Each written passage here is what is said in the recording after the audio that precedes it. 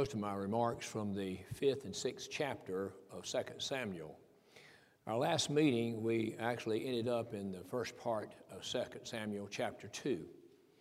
When you start reading 2 Samuel, it'd be very beneficial for you to go over to 1 Chronicles.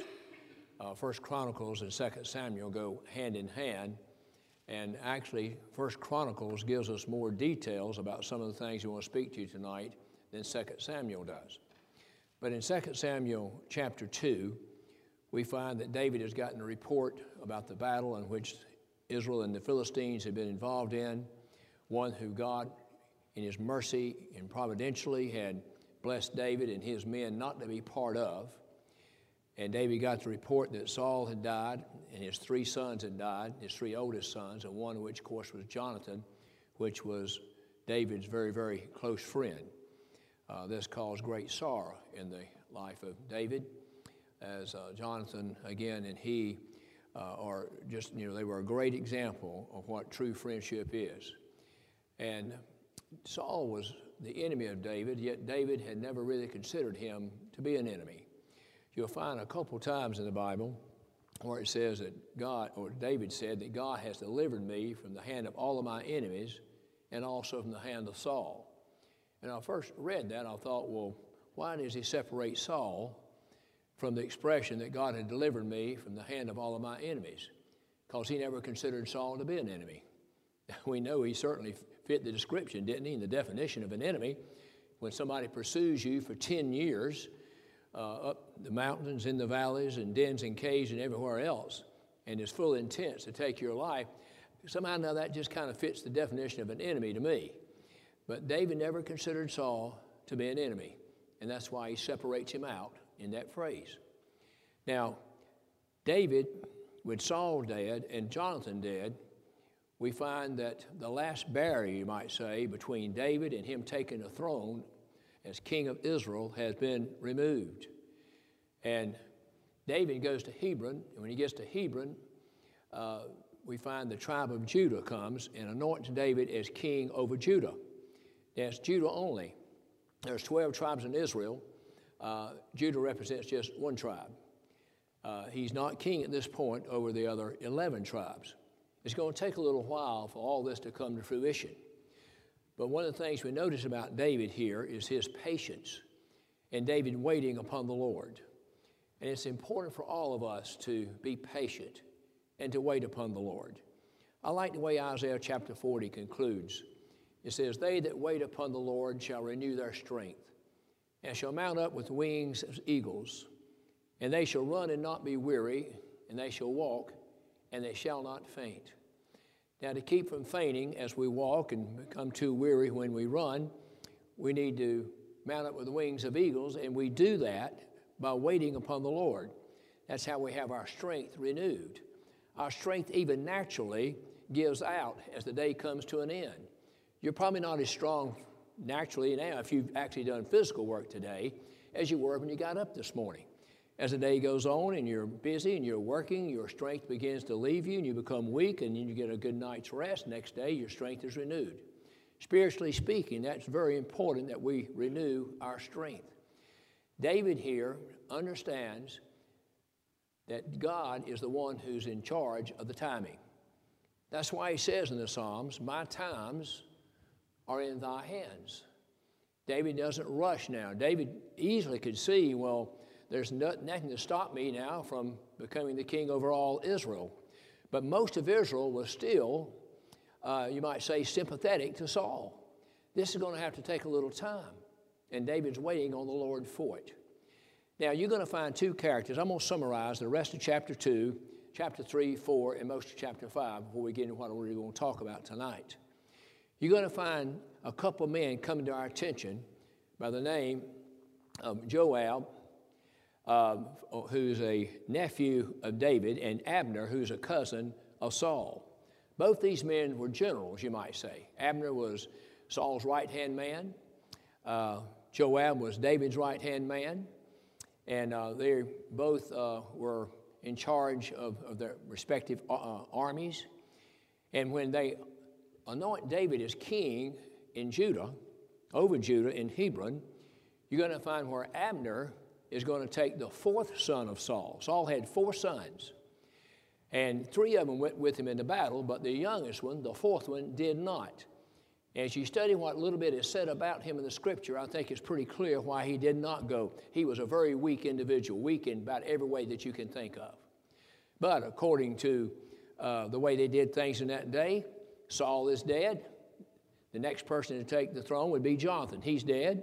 The next one, the next son, they're all dead. It's just one left. And so Abner, he goes and makes him king. But as you read this, you'll notice it did not say that the Lord anointed him king. It was Abner that made him king over the other 11 tribes. He will only reign for about 2 years. Now, Abner and Joab, you're going to find where they meet together, and they're going to have kind of a little skirmish.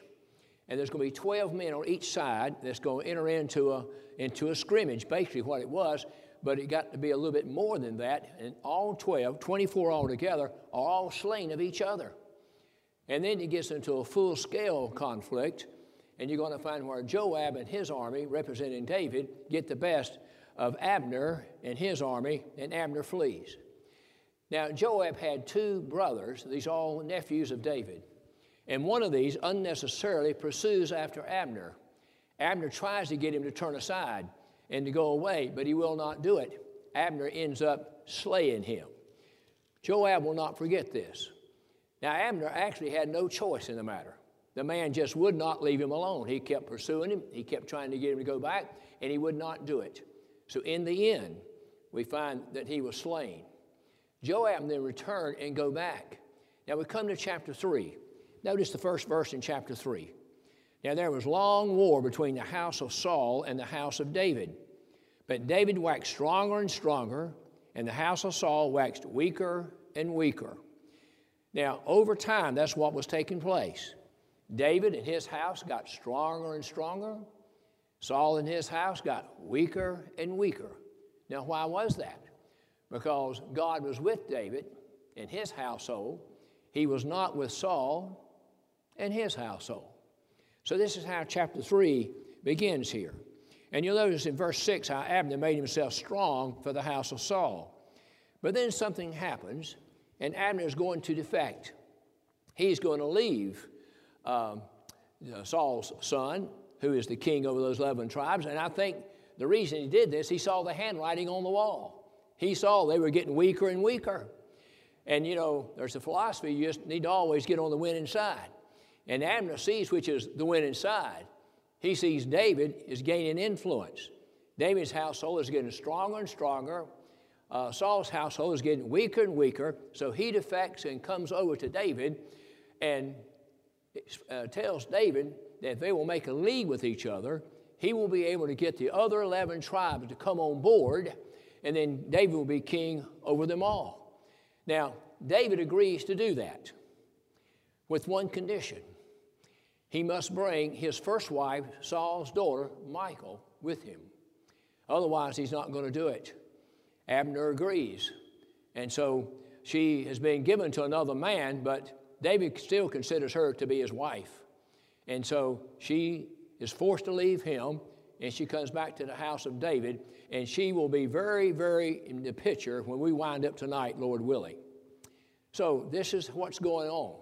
Joab finds out about this, is not happy, and he actually rebukes King David for doing it. He says Abner is, he's got ulterior motives. Abner just wants to be in the camp. Abner just wants to spy out everything and make a plan to overthrow you. But actually, he did not. So Joab and his other brother, to get revenge, is going to slay Abner, and does so. Now, David had nothing to do with it. And you're going to find where David is going to weep and lament over the death of Abner. Again, this shows the character of David. Abner was the man who actually brought David. When David slew Goliath, it was Abner that brought David over to Saul. And then Abner went with Saul for 10 years trying to slay David. Remember, it was Abner that was asleep. He was asleep. You know, when David had a second opportunity to kill Saul, and David on the hillside calls out Abner's name and rebukes him and scolds him for not doing his job as the bodyguard of Saul. Abner really had no love for David. Abner was always looking after Abner.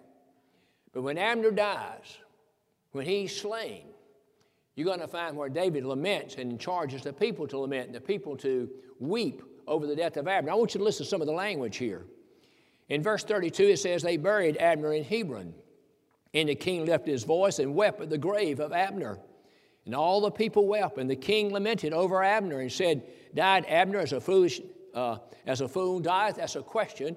And the implied answer is, no, he did not. Thy hands were not bound, nor thy feet put into fetters. As a man falleth before wicked men, so fellest thou. And all the people wept over him. Now, again, this is interesting to me. Abner had been an adversary. Abner had been part of the plot to try to kill David. Abner was right beside Saul all the way. He was his right-hand man. He was his bodyguard. He was his general. But yet David, being the example, and all the people are weeping over the death of Abner. Now, they bury Abner, and they're weeping. And we look at verse 35. When all the people came to cause David to eat meat while it was yet day, David swore, saying, so do God to me, and more also, if I taste bread or aught else, till the sun be down. He says, I'm not eating anything. He says, this is not a time for eating. He was so overcome with the emotion about the thing, he didn't have any appetite. Look down now in verse 37. For all the people and all Israel understood that day that it was not of the king to slay Abner, the son of Ner. Now that was important. When they recognized it was not David's plan, it was not David's idea, it was not, in the heart of David to slay Abner. It was done by Joab and his brother. That's going to gain David influence with these other 11 tribes of Israel in the days to come. But then notice a verse here that is a well-known verse that I've seen many times in church papers. When someone would die, especially a minister that was highly respected and highly esteemed for a long period of time, and he died, oftentimes this would be at the top of the notice. This is verse 38. And the king said unto his servants, know ye not that there is a prince and a great man fallen this day in Israel? That's what he says about Abner. A great man and a prince has fallen this day in Israel. Am I this day weak, though anointed king, and these men, the sons of Zeruiah, be too hard for me? The Lord shall reward the doer of evil according to his wickedness. He's turning Joab and his brother over to the Lord. He said, the Lord will reward the doer of wickedness. He'll reward him in his own way, in his own time. Now, when the death of Abner reaches the ears of Saul's son that's sitting on the throne of the other 11 tribes, we notice what it said about him here in chapter 4. When Saul's son heard that Abner was dead in Hebron, his hands were feeble, and all the Israelites were troubled. That pretty much describes this man. He was weak physically. He was weak in terms of his constitution, so to speak. He didn't stand up to Abner on a couple of different occasions when he could have. He was the king. Abner was not. But Abner manipulated him. And then we find in verse 2, and Saul's son had 2 men that were captains of bands. And the names are given here. These 2 men are going to go, and they're going to assassinate Saul's son. They're going to assassinate the king of the other 11 tribes. Notice down here in verse 5, and the sons of Rimmon, the Beerothite, Rechab, and Baanah went and came about the heat of the day to the house of Ishbosheth, who lay on the bed at noon. And they came thither into the midst of the house as though they would have fetched wheat, and they smote him on the 5th rib. And Rechab and Baanah his brother escaped. For when they came into the house, he lay on his bed in his bedchamber, and they smote him and slew him and beheaded him and took his head and got them away through the plain all night. And they brought the head of Ishbosheth unto David to Hebron and said to the king, behold, the head of Ishbosheth, the son of Saul, thine enemy, which sought thy life. Now, you remember when the Amalekite brought the report from the battlefield that he slew Saul, thinking that David would reward him? No doubt he was totally shocked at the reaction of David. David and his men did not rejoice. They wept. David respected Saul as God's anointed. that Amalekite lost his life. He gave testimony about his own self. He was a liar. He did not slay Saul. Saul slew himself. But he brought the story, this lie to David, that he did that. These people are doing the same thing. They think that David is going to be happy, David is going to be glad, David is going to rejoice, and is going to reward them when they bring the head of Ishbosheth, the king of the other tribes of Israel, to him. But that's not what David is going to do. And David answered them, verse 9, as the Lord liveth, who hath redeemed my soul out of all adversity. When one told me, saying, behold, Saul is dead, and that's the Amalekite I was talking about, thinking of brought good tidings, I took hold of him and slew him in Ziklag, who thought that I would have given him a reward for his tidings. How much more when wicked men have slain a righteous person? He says, you're wicked. Ishbosheth might have been a weak man, but he wasn't a wicked man. In his own house upon his bed. Shall I not therefore now require his blood of your hand and take you away from the earth? And David commanded his young men, and they slew them and cut off their hands and their feet and hanged them up over the pool in Hebron. But they took the head of Ishbosheth and buried it in the sepulchre of Abner in Hebron. They got the same thing that the Amalekite did. Now, since he's gone, you're going to find where there's going to be a great gathering of people from the other 11 tribes to David. They're all going to come to Hebron. The news is spread. And if you go to 1 Chronicles chapter 12, you'll find where there was 339,600 warriors, soldiers, that marched all the way down to Hebron for this occasion. And there were 1,222 tribal heads that came. I mean, we're talking about a huge, huge amount of people who now have come, and they're going to ask David now to be king over all of them. Now, the time has finally come. David has known for a long time that he's supposed to be the king of Israel, that God has set him apart to be the king of Israel. It's taken over 10 years for this to be realized, but this is God's timing. Again, David says, my hands are in thy times, or in thy times are my hands, he's saying. His life was in the hands of God, in the times of God. So now it's come to time when that's going to happen. Now, David was 30 years old when he began to reign over Hebron. He's going to reign in Hebron for 7 years and 6 months, and 33 years he will reign over the other 11 tribes. Total, he will reign for 40 years. He began reigning at 30. How old was the Lord Jesus Christ when he began his ministry? He began his ministry at the age of 30. The Lord Jesus Christ had been a king from the time he was born. Remember, the wise men came, and what did the wise men say? The wise men said, we have come to see him who is king of Israel, the king of the Jews. Well, reason he was born king of the Jews, as I have said many times, because he was king before he was ever born. He'd always been king. But now he comes to this world, he's born a king, he'll live a king, but there was not a manifestation of him being a king until he began his ministry at the age of 30. And the same thing here with David. David now is king over all 12 tribes in Israel. It's a wonderful time. Notice verse 2. Also in time past, when Saul was king over us, thou was he that led us out and brought us into Israel. Said, even when Saul was alive and he was king, it was you that led us out and brought us in. And the Lord said unto thee, thou shalt feed my people Israel, and thou shalt be a captain over Israel. So all the elders of Israel came to the king to Hebron, and King David made a league with them in Hebron before the Lord, and they anointed David king over Israel. David was 30 years old and began to reign, and he reigned for 40 years. Now, David wants to relocate the capital. David had been reigning in Judah. Ishbosheth had been reigning in another location. David wants to make Jerusalem the capital. And so there's a place called Mount Zion.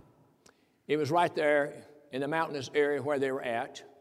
And the Jebusites occupied Mount Zion. And they thought it was so fortified that nobody could possibly take it. So David just went and David took it. And by the help of God and the power of God, David took it. And now that's where Jerusalem is. And from just from the standpoint of the topography, so to speak, Jerusalem is situated at the top of the mountains. There's valleys and mountains on three sides, on the south, the east, and the west. And the only vulnerable side that there is from the north, and that's the only direction they had to be concerned about, and they watched that day and night. Jerusalem now is going to be the place of worship. Jerusalem has become one of the most important cities in all of history. And here's, some of the beginnings as to why. So here's the new capital. Here's where David will reign over Israel for 40 years. Notice in verse 12, and David perceived that the Lord had established him king over Israel, and that he had exalted his kingdom for his people Israel's sake. Now, one of the things that David did not do good, and it's going to spell it out in verse 13. And David took him more concubines and wives out of Jerusalem after he was come from Hebron, and there was born yet sons and daughters born to David. And then he's going to give some of the names of them here. One of the requirements that God gave in the book of Deuteronomy concerning future king of Israel, they were not to multiply gold, they were not to multiply horses, and they were not to multiply wives. If David had one real weakness in his life, it was women. And his son Solomon followed right in his footsteps. And when you study their lives, you'll see this turned out to be really disastrous for both of them. So this is inserted here for our information, obviously. But now I want to take a look down at verse 17. But when the Philistines heard that they had anointed David king over Israel, all the Philistines came up to seek David, and David heard of it and went down to the hold. Just couldn't get rid of those Philistines. Everywhere you turn, there's Philistines. David fought Philistines before he fought Goliath. Then he fought Goliath and slew him. David was always fighting Philistines. That wasn't the only ones he fought. He fought the Amalekites. He fought other nations as well. But the Philistines just kept popping up like fire ants do. If you've ever had any experience with fire ants, you know exactly what I'm talking about. Now, we don't have them here, but they got them in Florida, and they got them in South Georgia, and they got them in Alabama. And they'll just pop up in all kind of places in the yard. And if you want to know the seriousness of it, you just stand on a pile of fire ants without knowing it. In a few minutes, you'll understand what I'm talking about. I remember my father came down to see us one time there in Florida, and I looked out the kitchen window, and I saw my daddy undoing his belt and actually lowering his pants down. He's got fire ants all up his legs, and he didn't care who saw what. He had to come out of them pants. And so that's the way the Philistines were. Just like those fire ants. You couldn't get rid of them. I mean, you can put stuff on a mound of them, and that'll go away, and they just pop up over here. You know, the best thing to do is just have to try to live with them, get along with them the best you can. Try to keep them away from the doorsteps and all the walkways, that kind of thing, because you're just not going to win the battle. So David's always fighting these Philistines. Now, the Philistines are the aggressors here. The Philistines also came and spread themselves in the valley of Rephaim. Now, they're preparing themselves for battle, and David's preparing himself for the battle, but let's notice the difference. Verse 19. And David inquired of the Lord, saying, shall I go up to the Philistines? Wilt thou deliver them into mine hand? And the Lord said unto David, go up, for I will doubtless deliver the Philistines into thine hand. Before David made a move, before David took a step, he prayed to the Lord. He just asked the Lord what he should do. That's the difference between David and Saul. There was a time when Saul was little in his own sight, but he grew up in his own self. And when he became king, Saul believed that partial obedience was as good as full obedience. He would get the commandment of God and go out and do most of it, but he always wanted to make some changes to it. Always wanted to add his own personal taste to it. And that's one of the things that caused God to take the kingdom away from Saul. If you go read 1 Samuel 15, you'll understand that. When he went out to fight the Amalekites, God told him to destroy everything. He didn't do it. He brought back the king of the Amalekites, brought back the very best of the oxen and the sheep, etc. And God was displeased. He says, the kingdom should be taken away from you and given to a man after mine own heart, to a neighbor of thine. Of course, talking about David. David is the king, but he recognizes there's a king above him. David is not going to make one decision. He's not going to take one step, make one move, till he inquires of the Lord. And this expression, David inquired of the Lord, is pretty exclusive for David. You don't find that said just like that about any other person, but it's said a number of times about David. So God gave him a direct answer. He says, go, I'll doubtless deliver the Philistines in thine hand. And David went out, and sure enough he did. But let's come down to verse 22. And the Philistines came up again and spread themselves in the valley of Rephaim, just like the fire ants. He defeats them, and lo and behold, here they come again. And when David inquired of the Lord, he said, now this is the Lord's answer, thou shalt not go up. Different answer you got the first time. Thou shalt not go up, but fetch a compass behind them. It means to go around and to encircle them, and come upon them over against the mulberry trees. And let it be, when thou hearest the sound of a going in the tops of the mulberry trees, that then thou shalt bestir thyself, that is, thou shalt move thyself, for then shall the Lord go out before thee to smite the host of the Philistines. Why do it different the second time? I don't know. God is sovereign. God, is not restricted or hindered anything else in anything that he does, but he's going to fight the Philistines back to back 2 times here. First time he just goes out and smites them. The second time said, no, you're not going to do it the same way the second time. He says, you encircle them, and then you wait till you hear the sound of the movement at the top of the mulberry trees. And then when you hear that, then it says, I'll go before them and smite them. Notice how that's said in the last part of verse 24. For then shall the Lord go out before thee to smite the host of the Philistines. And David did so, as the Lord had commanded him, and smote the Philistines from Geba until thou come to Gazer. Now, who smote the Philistines? Did the Lord smite them, or did David smite them? Verse 24 says the Lord smote them. Verse 25 says that David smote them. Well, both are correct. When you do what God tells you to do, he enables you to be victorious over something. It's the Lord who's given you the victory, but it's you that follow the instructions. Just like when God told Joshua chapter 6, he says, behold, see, I have given you the city of Jericho and the king and the men of valor. The battle had not even been fought. They hadn't engaged in battle, but yet the Lord's already guaranteeing victory. He's already given the results ahead of time because he knows what he's going to do. And Joshua followed the instructions. Sure enough, they conquered the city of Jericho. Now let's go into chapter 6 here. But before I do, what does this lesson teach us tonight that I just went over in the last part of chapter 5? It brings to light to me a verse that I mentioned from time to time, Proverbs chapter 3 and verse 5. Trust in the Lord with all thine heart and lean not upon your own understanding. Here's a perfect example. David did not lean upon his own understanding. When they came out the second time, David very well could have said, well, I know what to do. The Lord told me to go out before and smite them, and I did, and I won the battle. I'll just go out and do it again. No, before he went out the second time, he inquired again. And the Lord gave him different instructions this time. The result was the same, but the plan was different. Now, chapter 6 opens up and says, again, David gathered together all the chosen men of Israel, 30,000. And David arose and with all the people that were with him from Baalah of Judah to bring up from thence the ark of God, whose name is called by the name of the Lord of hosts that dwelleth between the cherubims. Now, David has relocated the capital. Jerusalem is the capital. But the ark of the covenant has been forgotten for a long time. The Ark of the Covenant was one of the most important things in Israel's history. It had been in the household of Abinadab for about 65 to 70 years at this point. And when you read 1 Chronicles, you'll find where Israel did not inquire about it. So the religion of the Israelites, their spirituality, has been greatly diminished during this period of time. And David wants it restored. David wants a revival. So David wants to go bring the Ark of the Covenant up. Where do we first read of this? Exodus chapter 25, when God gave Moses instructions about the tabernacle, the furniture of the tabernacle.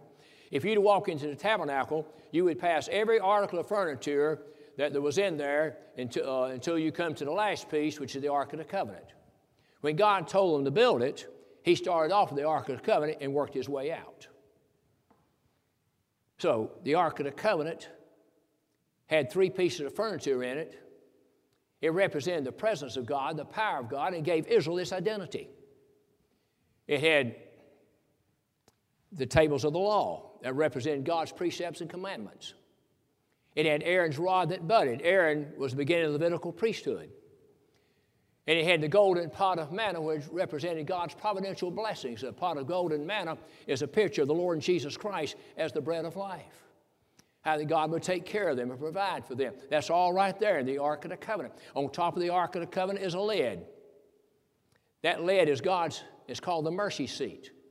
And that was God's seat. When God came down from heaven to meet with the high priest and the children of Israel, that was his seat. It wasn't the priest's seat, that was his seat. And then once a year, on the Day of Atonement, the high priest went in and he sprinkled blood upon that mercy seat 7 times the number of perfection and completion. And all pointed to the Lord Jesus Christ.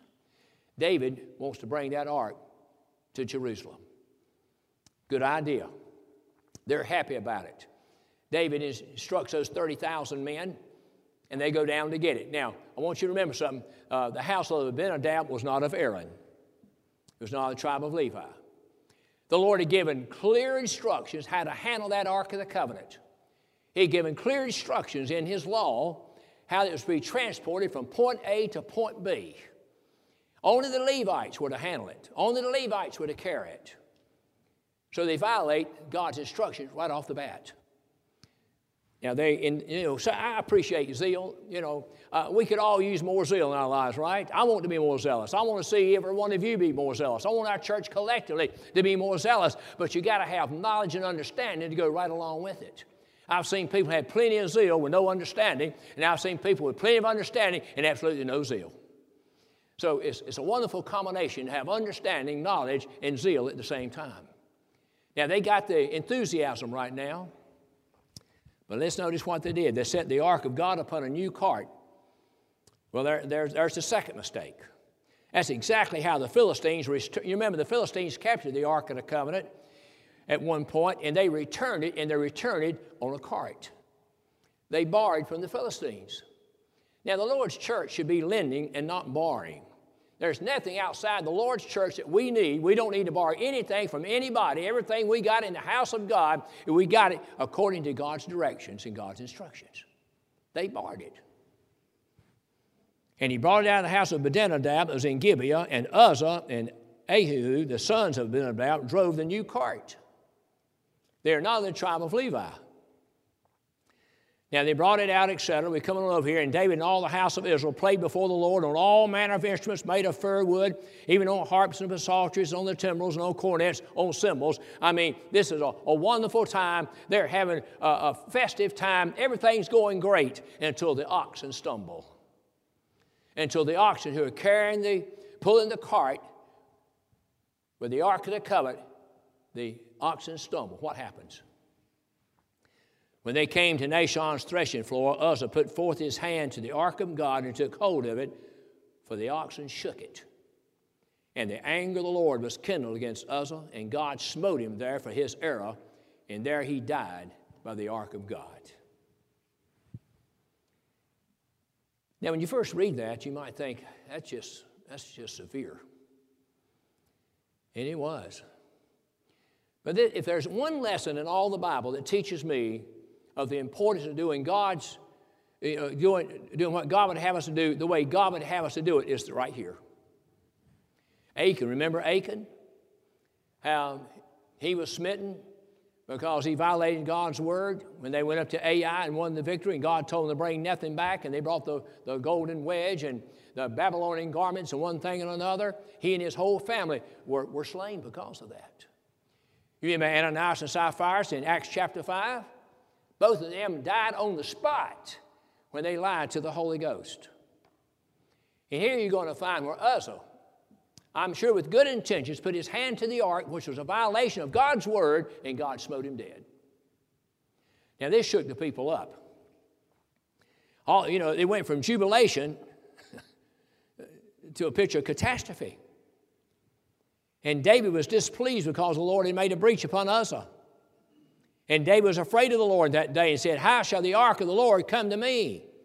So David would not remove the ark of the Lord into him in the city of David, but David carried aside into the house of Obed-Edom the Gittite, and Obed-Edom is a Levite. Okay, he's a Levite. And the ark of the Lord continued in the house of Obed-Edom the Gittite 3 months. And the Lord blessed Obed-Edom and all his household. And it was told King David, saying, the Lord hath blessed the house of Obed-Edom and all that pertaineth to him because of the ark of God. So David went and brought up the ark of God from the house of Obed-Edom into the city of David with gladness. Now, I'm going to read over here in the book of 1 Chronicles, the counterpart to this. Gives a little bit more detail.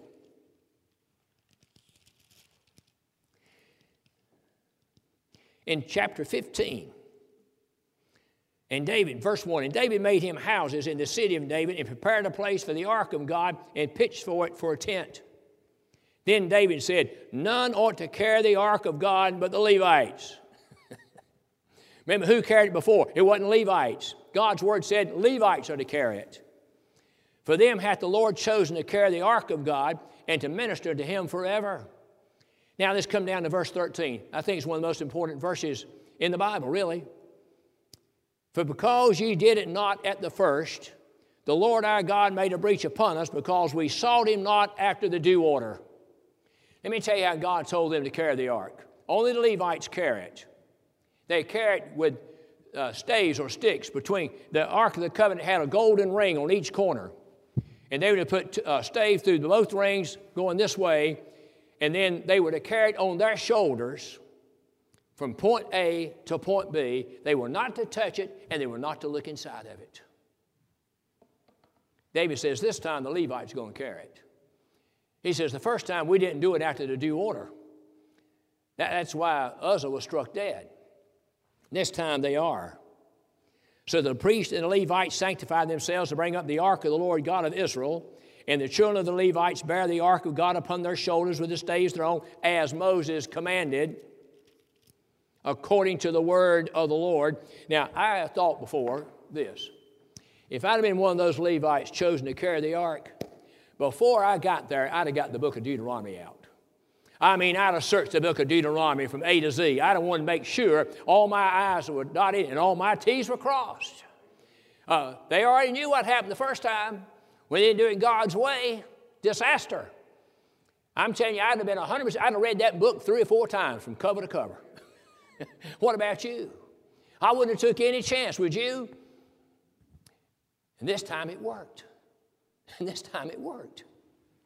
Now, let's go back to 2 Samuel here as we begin to draw this toward a conclusion. So David and all his house of Israel brought up the ark of the Lord with shouting with the sound of the trumpet. I mean, now they are praising God. They're shouting and they're singing, and the trumpeters are blowing with the trumpet. As the ark of the Lord came to the city of David, Michal, Saul's daughter, looked through a window and saw King David leaping and dancing before the Lord, and she despised him in her heart. See, she was the daughter of a king. She was the daughter of Saul. She's also the wife of a king. She's the wife of King David. The daughter of a king, the wife of a king. But she's got a little bit of pride in her life. And she's not sharing in David's joy. She's a Debbie Downer, if you want to put it plain. There's always a Debbie Downer around, right? When you're just as happy as you can be and you're just rejoicing in different things, you can always expect a Johnny Raincloud or a Debbie Downer to come on the scene. But I want you to notice David is not going to allow her to steal his joy. Now, and they brought up the ark of the Lord and set it in its place in the midst of the tabernacle that David had pitched for it. And then David offered burnt offerings and peace offerings for the Lord. David is praising God. They're blowing their trumpets, and they're offering offerings and peace offerings. They're worshiping God. And as soon as David made an end of offering burnt offerings and peace offerings, he blessed the people in the name of the Lord of hosts. He's blessing people. And he dealt among the people, among the whole multitude of Israel, as well as the women, as men, to everyone a cake of bread, a good piece of flesh, and a flagon of wine. So all the people departed, everyone to his house. Everybody's happy. It's a great time. It's a wonderful time. The Ark of the Covenant has returned to its proper place. It now once again represents the identity of Israel. Once again, it represents the presence of God and the power of God. And everybody is shouting and they're playing and they're doing the best they can to honor God. At that particular time, everybody's just shouting. Well, what a meeting. What a glorious meeting this must have been. I wish I could have been there, in a sense. You know what I mean? To be in that kind of atmosphere where people are just jubilant. All but his wife, Michael. Kind of reminds me of the prodigal son. Remember that? Remember when the prodigal son came home? See, the Ark of the Covenant's come home. Remember when the prodigal son came home? The father was happy, wasn't he? He said, kill the fatted calf, put my ring upon his finger, put my robe around his shoulders, put my shoes upon his feet. He says, this my son that once was dead is now alive. This my son. It shows you there how you can be dead and alive in different ways. He once was lost and now he's found. But there's somebody not happy about it. The older brother. Everybody's having a good time but the older brother. You ever been around gathering of people and everybody's having a good time? You look over there and there's a sad sack sitting over there for some reason. Everybody's happy but him. Everybody's happy but the brother. Everybody's happy but David's wife. Verse 20. Then David returned to bless his household, and Michal, the daughter of Saul, came out to meet David and said, how glorious was the king of Israel today, who uncovered himself today in the eyes of the handmaids of his servants, as one of the vain fellows shamelessly uncovereth himself. She's criticizing him. She's putting him down. And David said unto Michal, it was before the Lord which chose me before thy father, and before all his house, to appoint me ruler over the people of the Lord over Israel. Therefore will I play before the Lord. You know, Job's wife. Remember Job's wife? Job said, would you curse God today? And he says, thou speakest one of the foolish women. Shall we not receive at the hand of the Lord evil as well as anybody else? Are we special? Are we separate and apart and everything else? No, we're not. David says, regardless of what you're saying, I'm doing the right thing. And I'm playing before the Lord, and I'm not going to stop. David rebuked her. In verse 22, and I will yet be more vile than dust. If you think you saw me dancing and shouting before, you just wait till you see me again. I'll be based in mine own sight, and of the maidservants which thou hast spoken of them shall I be had in honor. And notice the last verse. Therefore Michal, the daughter of Saul, had no child unto the day of her death. Wonder why that's there. You know, Jonathan, Saul's son, David's good friend, wanted very much to be next to David when David was going to be king. Jonathan knew David was going to replace his father as king, and he wanted to be right there beside him. But the Lord didn't allow that. Jonathan died on the battlefield. If David had a child by her, that child would have had rights as David's son. Let's say he had a son by her. God was not going to allow the household of Saul to be in connection with the household of David. So therefore, Jonathan dies on the battlefield, and Michal is barren and has no children. Now, we got a lot to shout about. We got a lot to praise God about. On Sunday night, down there after the service, there was a lady there that was not Primitive Baptist. She came with Brother Josh Arnold's mother. I think I told you Sunday his mother had 3 people invited, and they were all there. And when the service was over, she clapped. When I got through preaching, she clapped. That's a little unusual in the old Baptist assembly, I'll say that. But she clapped. And she was clapping kind of like this, I was told, all through the meeting. And then when I got through, she gave a real loud clap. I'll never forget Karen's mother. When it was down at Little Union, on a Sunday night service, and after the service was over, we had, I thought, a really good meeting. I said, anybody got anything to say? And her mother was sitting kind of about where Brother Larry is right here. Her mother just stood up. She said, I serve a risen Savior. And she started singing. She started singing that hymn. She felt it. She wanted to express herself. And after it was over, a bunch of people said, we ought to do more like that. And perhaps we should. David got it right the second time. He got it wrong the first time, resulting in the death of Uzzah. He got it right the second time, and the Lord blessed. The ark found its way home, and David and all the people praised God and shouted and worshiped, and everybody was happy except for Michal. She died barren. She had no joy. Thank you very much again for your prayers.